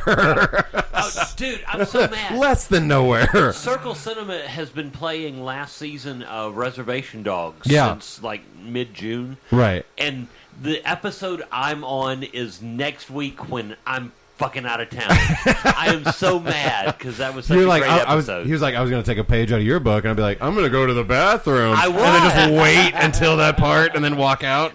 They call that doing the old Norton. Give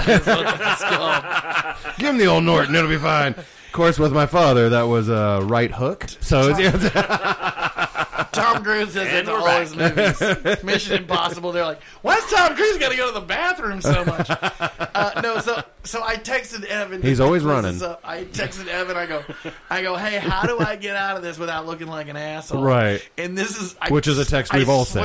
I swear to God, everybody thinks Evan is a fucking angel, and he is an angel. Right. But he has a very fucking dark side to him that very few people see. Right. And this is the exact words he texted back to me. Have you ever thought about committing suicide in a French hotel?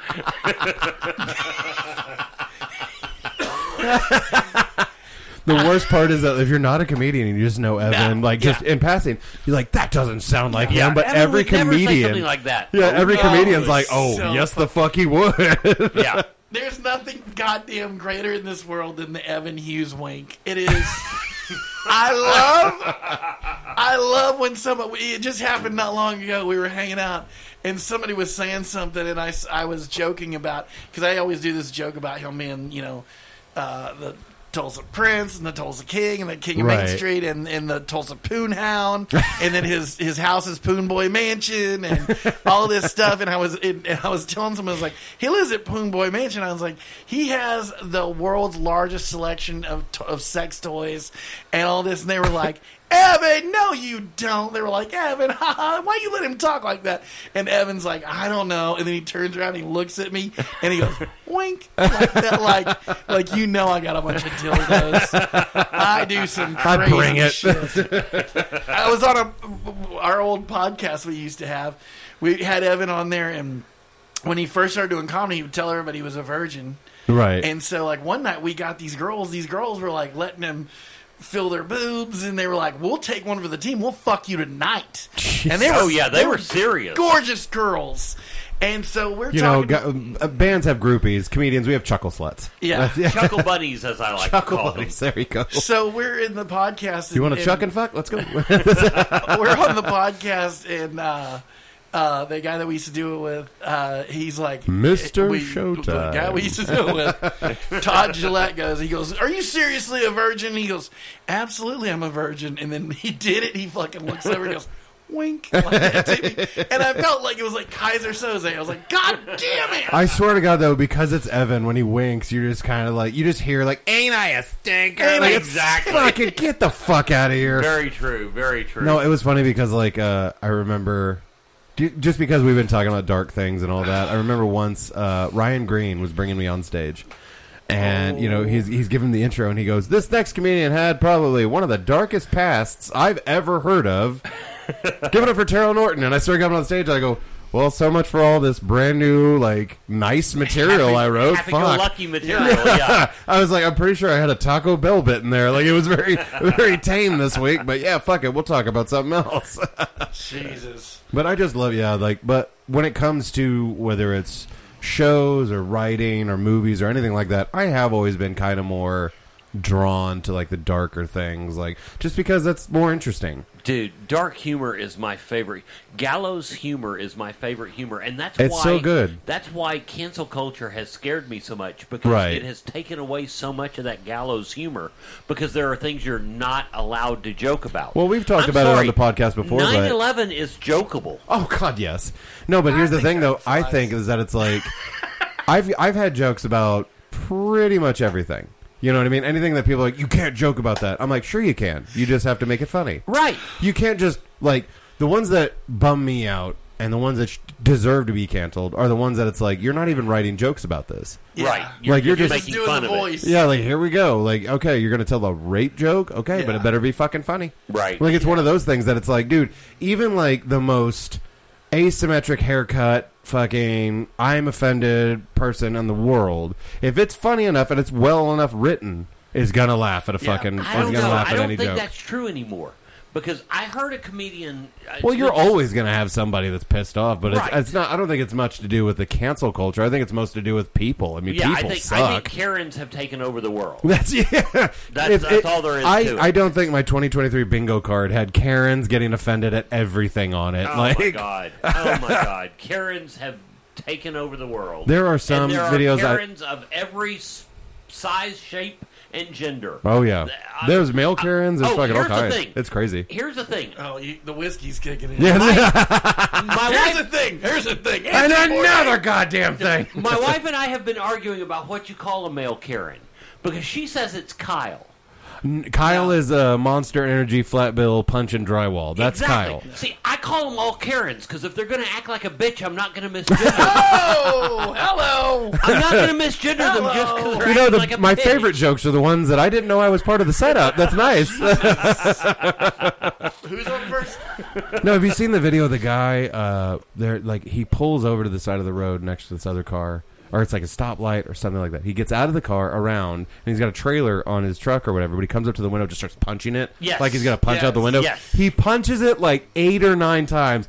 Doesn't even crack the motherfucker. And I'm just that's what you get, you chihuahua of a person. Exactly. Like, fucking go ahead and bark, you little bitch. Go ahead. But if I get out of this fucking truck, it's going to be a very different day for you. Exactly. I'm sad my 9/11 joke didn't get a bigger laugh. He said, I don't think you can do 9/11. I said, I think those fly. I think just to revisit them. I think it got stepped on. He got stepped on. I think he got You've been stepped stepping on my It really, punchlines. well, it really crashed and burned. It did. Jesus Christ.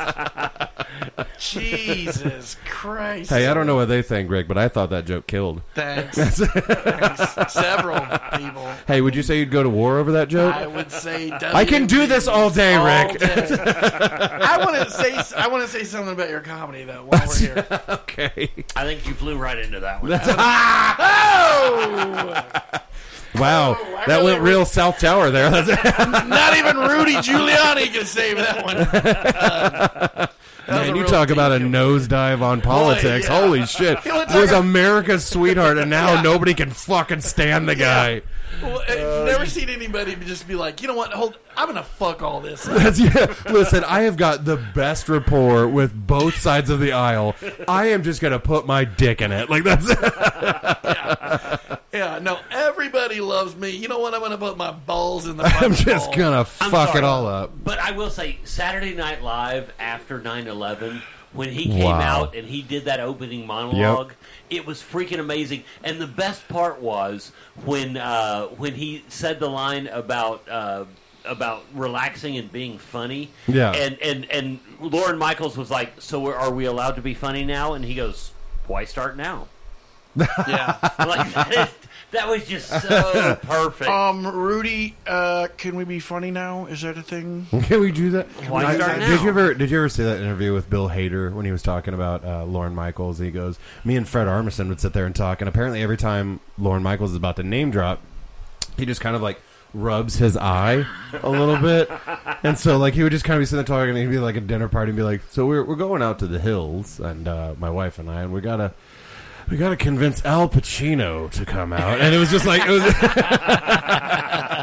and he's just like rubbing his fucking eye. Like, boy, it's such a fucking burden to know so many famous people. Has anybody ever been so fucking close to fame?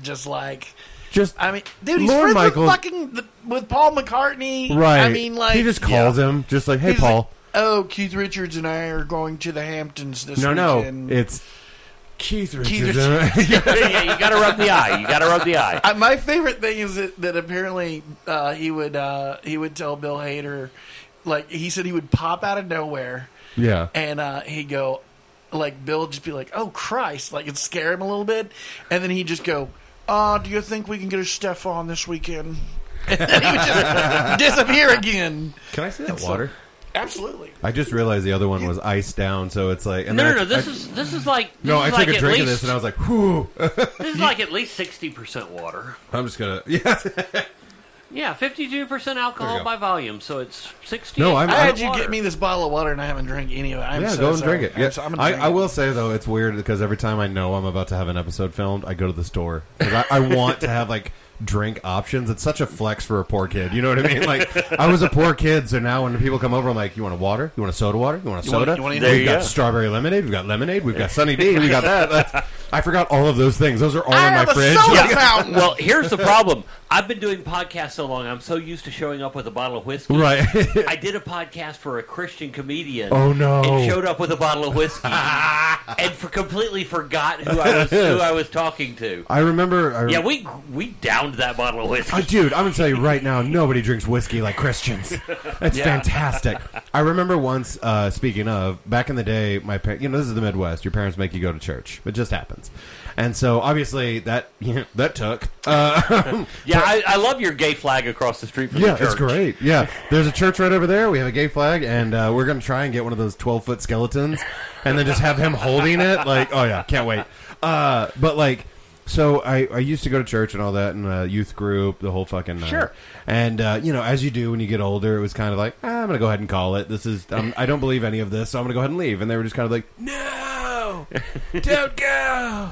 But apparently it happened a lot because I've run into quite a few of the people that I used to go to church with. Sure. At bars. Sure. So I ran into one of them. This was like at Target or something. Ran into him and he goes, hey, man, so how you been? I go, best bar in Tulsa. Oh, yeah. Tulsa Target is just, yeah. Sorry. If you bring a flask, it's awesome. But so he just goes, hey, man, so I don't know if you heard, but I don't go to the church anymore. I go, oh, well, right on, dude. And he goes, and you could kind of tell this was something that he was like, if I ever run into that motherfucker. Yeah. He goes, so I heard that you like going to bars now.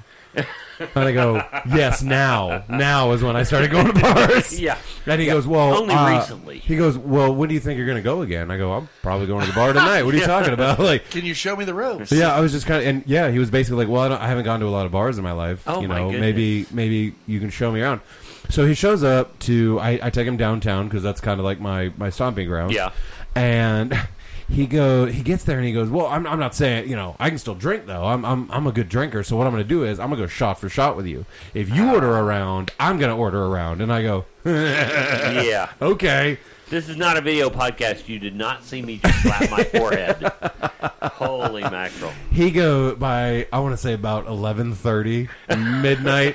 He goes, I'm going to have to call a fucking Uber. I was just like... You're like, no, I can drive you home. Yeah, I was like, I'm cool. Like, do you want to... I was like, well, in my mind, I was like, let's get some food in you. Maybe that'll help. Yeah. Dude, he starts to eat and at one point drops a fry... smothered in ketchup just all down the front of him, and then just looks down and goes, oh, god damn it. I was like, okay. And then even funnier was that as he's eating, I go, so do you want to do a shot? And he goes, I think I'll die. I think I will literally die. And I go, okay. So I go up to the bar and I go, hey man, can I get a shot of Jameson and a couple beers? Yeah. I thought, oh, he doesn't want to do a shot, but he'll want a beer. And as I'm getting the beers, the bartender looks over my shoulder at him and just goes, is your buddy okay? And I look, he's got his face on top of a burger now. He is now passed out. So I called him an Uber. I got him home and all that. I go, hey, text me when you get home. Make sure to do that and all that. And then he texts me when he gets home and he goes, what are you doing? I go, What do you mean, what am I doing? I'm still at the fucking bar. I'm not the pussy that passed out. The next day, he texts me. He goes, what did you fucking do to me? I was like, what do you remember? He goes, I think it was like 10:30. I blacked the fuck out. I was just like, yeah, man, maybe you should go back to the church. Like, He's like, I never had to take an Uber home from church. Never too many Bible sermons. Well, I'll tell you what, guys, we're coming up on about an hour and a half. Oh, so we're halfway there. So there's got to be at least one person that heard you say that listening going, please no. Please, God, no. But no, so what we're going to do is, I mean, obviously we've plugged Too Many Cooks a little bit, but what do you guys think? So it's on the 29th, right? Yeah, Saturday the 29th at 11 a.m. at Chimera. Their back room. It'll be amazing. Hell yeah. A blast. Last time we did it on the Kane side stage, and to say that was we had slim pickings of things to work with.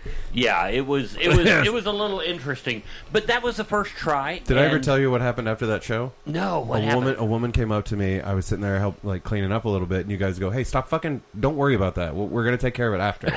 I was like, "Sorry, dude, muscle memory. I'm wearing a chef's coat. That's what I do." And this girl comes up and she just goes like, "Hey." I was like, oh no, please don't do this to me. And she basically starts hitting on me and was just kind of like, so are you single? I go, nope, happily married. And she just like walks off and I go, no one tell her that I'm not married yet.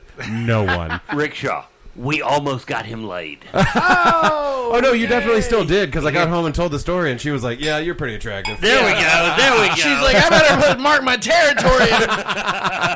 These Too Many Cook shows are getting you, pussy. But no, so we're doing Chimera back room. Yes, Chimera back room. And what time on Saturday? Because I know you said brunch show, so 11 a.m. I am going to be hungover. I will be too. I'm gonna Babe Ruth call my shot on that one. Here's the thing: I will be running like a chicken with my head cut off because I have got shows all next weekend. Right. I am flying out to Denver to go to the Cheyenne, Wyoming Frontier Days Rodeo for 3 days. Jesus. Flying back in for Blue Whale. I probably will not sleep between now and then. So I'm going to be so fucked up. I'll get you the contact information for my cocaine hookup. I'll get you hooked up. Perfect. Yeah, perfect. That'll be awesome. I like it. So as far as like we'll pull the old opinions like a-holes, and so what other plugs do you guys want to talk about, like your shows going? Well, Rick, you don't have any shows coming up. You're retired. So actually, I do.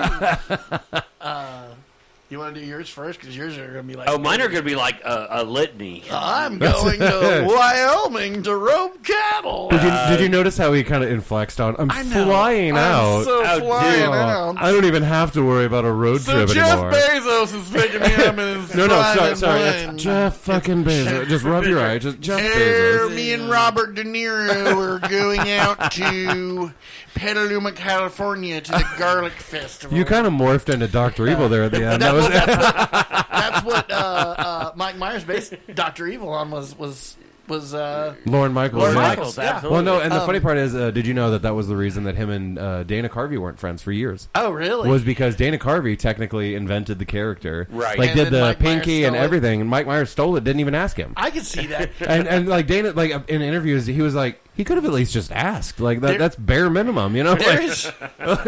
There's no more fucking annoying podcast than Fly on the Wall with Dana Carvey and David Spade. They talk all over their fucking guests, and it's just like, shut the fuck up and let me So here's what I've got going on. Go ahead, tell them. This Wednesday, this Wednesday, going to 19th, Smokes and I'm Jokes like at Classic cigars Cigars and Lounge for- downtown. Now, hey, who's on Smokes and Jokes? Steve Winwood. That is Landry Miller and Jeff Neese, who is an amazing I did comic. see the flyer for that one. Okay, Yes, cool. Jeff's amazing. It's going to be a blast. I think I have seen Jeff before. I might have even opened for him. I Dweezil believe you Zappa's have. going to do the music. That's Well, speaking of music, Friday and Saturday night, the 21st and 22nd, my band, Kevin Price and the Closers, are playing. Well, yeah, it's my band. He's in it. If it were not for the bass, there would not be a band. That's true. I play bass in the band. There you go. 21st and 22nd, we're at Osage Casino. Then Sunday, I fly out to Cheyenne, Wyoming. If you're out in Cheyenne, Wyoming, and you are hearing this, come we'll find be me. fucking surprised. I will buy you all the drinks you want. Chewy, come no! find me. Then I'll be back for Blue Whale Comedy Festival. I am hosting Thursday night at the Lowdown, thanks to Rick Shaw, because Friday night I'm playing with the band up at Bartlesville at the Osage Casino, and Saturday we have the brunch show. Jesus so, fuck. Yeah, I've got a lot going on. You got some shit going on. Yeah, a lot of stuff. What about you, retiree? I'm not retired. I have a 1-year-old baby, and she's my. Don't you throw the baby under the bus. She's my number one audience. Like, I just perform for her. I will say, yeah, when you have kids, they're like the easiest audience ever. Just make a poop joke, get on out of there. That's your closer. Yeah, yeah. I think someone's already used this joke, but I'm just going to start going up to people and doing Zerberts on their bellies. Like, the whole audience. I think that was a Kristen Shaw thing. I think it was. No, so the Thursday night, my favorite night of Blue Whale is like the opening night of Blue Whale. Not a lot of people. Not a lot of people. Yeah.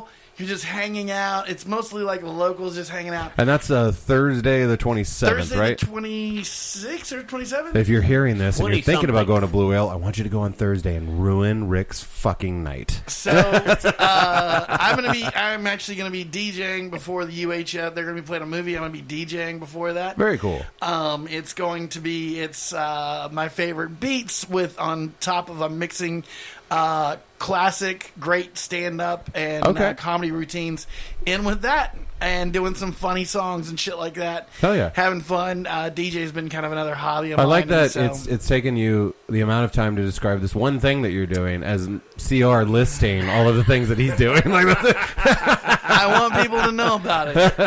And this, ladies and gentlemen, is why comedians invented roast battles. And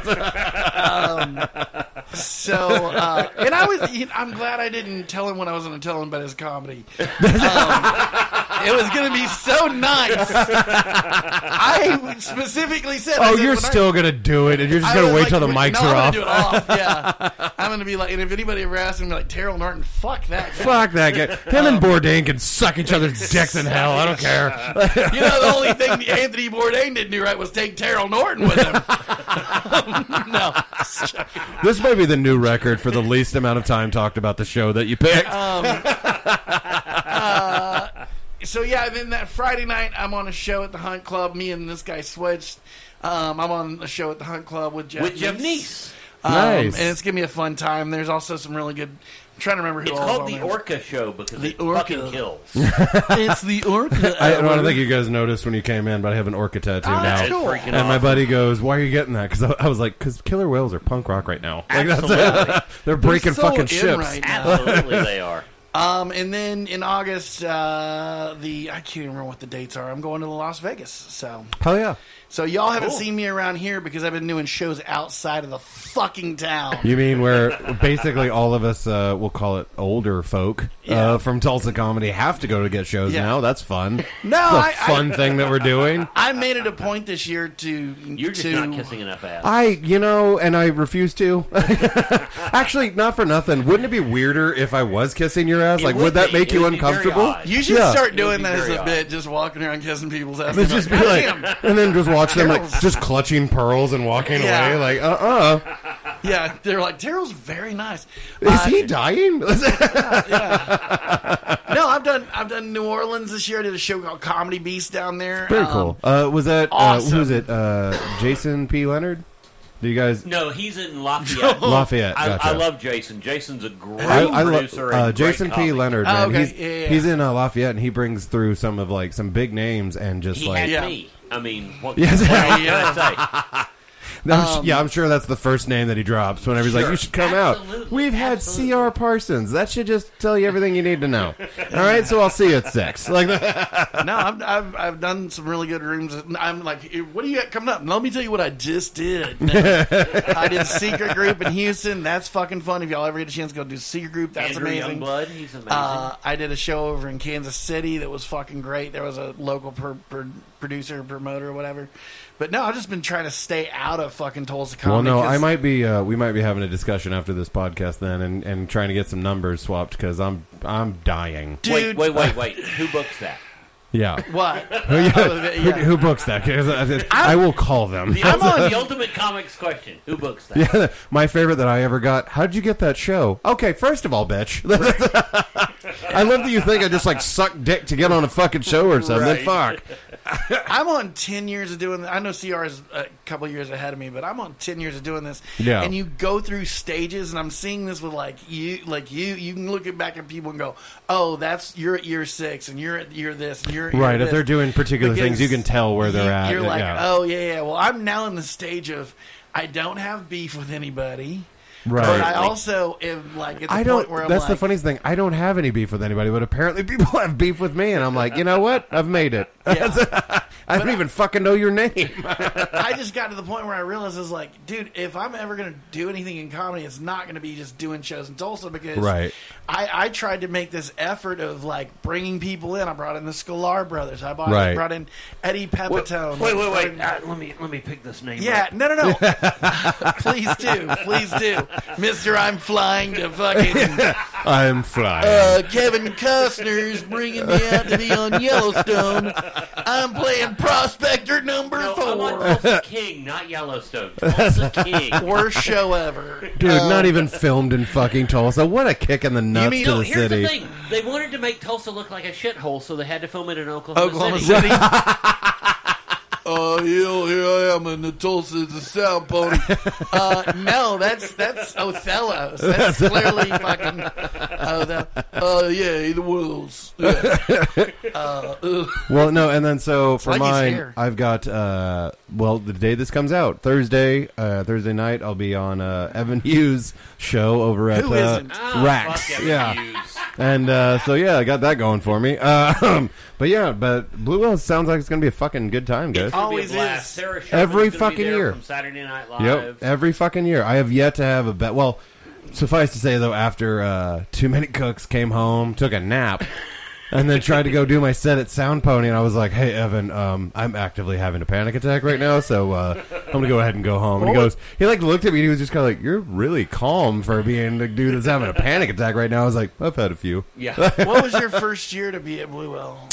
I think it was the year you hosted the Oklahoma. Oh God, that was years ago. Yeah but you were wrecked, homie. Let me tell you. And the funniest part is that you came up to me afterwards. You go, "I don't know if you could tell, I was really hungover when I was doing that." I go, "Motherfucker, everyone could tell." It's funny that you mentioned that, because I was trying to think. I was like, man, I feel like that was your first year, because I was so fucking hungover, and they had that the Sound Pony has that goddamn hot dog machine. Yeah, and I could just it was right smell next it. It was to so it. intense, and it was like I could hear the.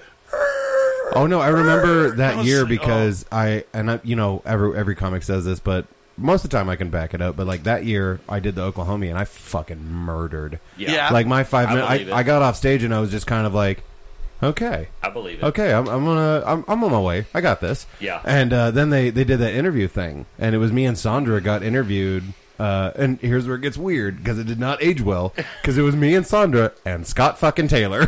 Oh, Jesus.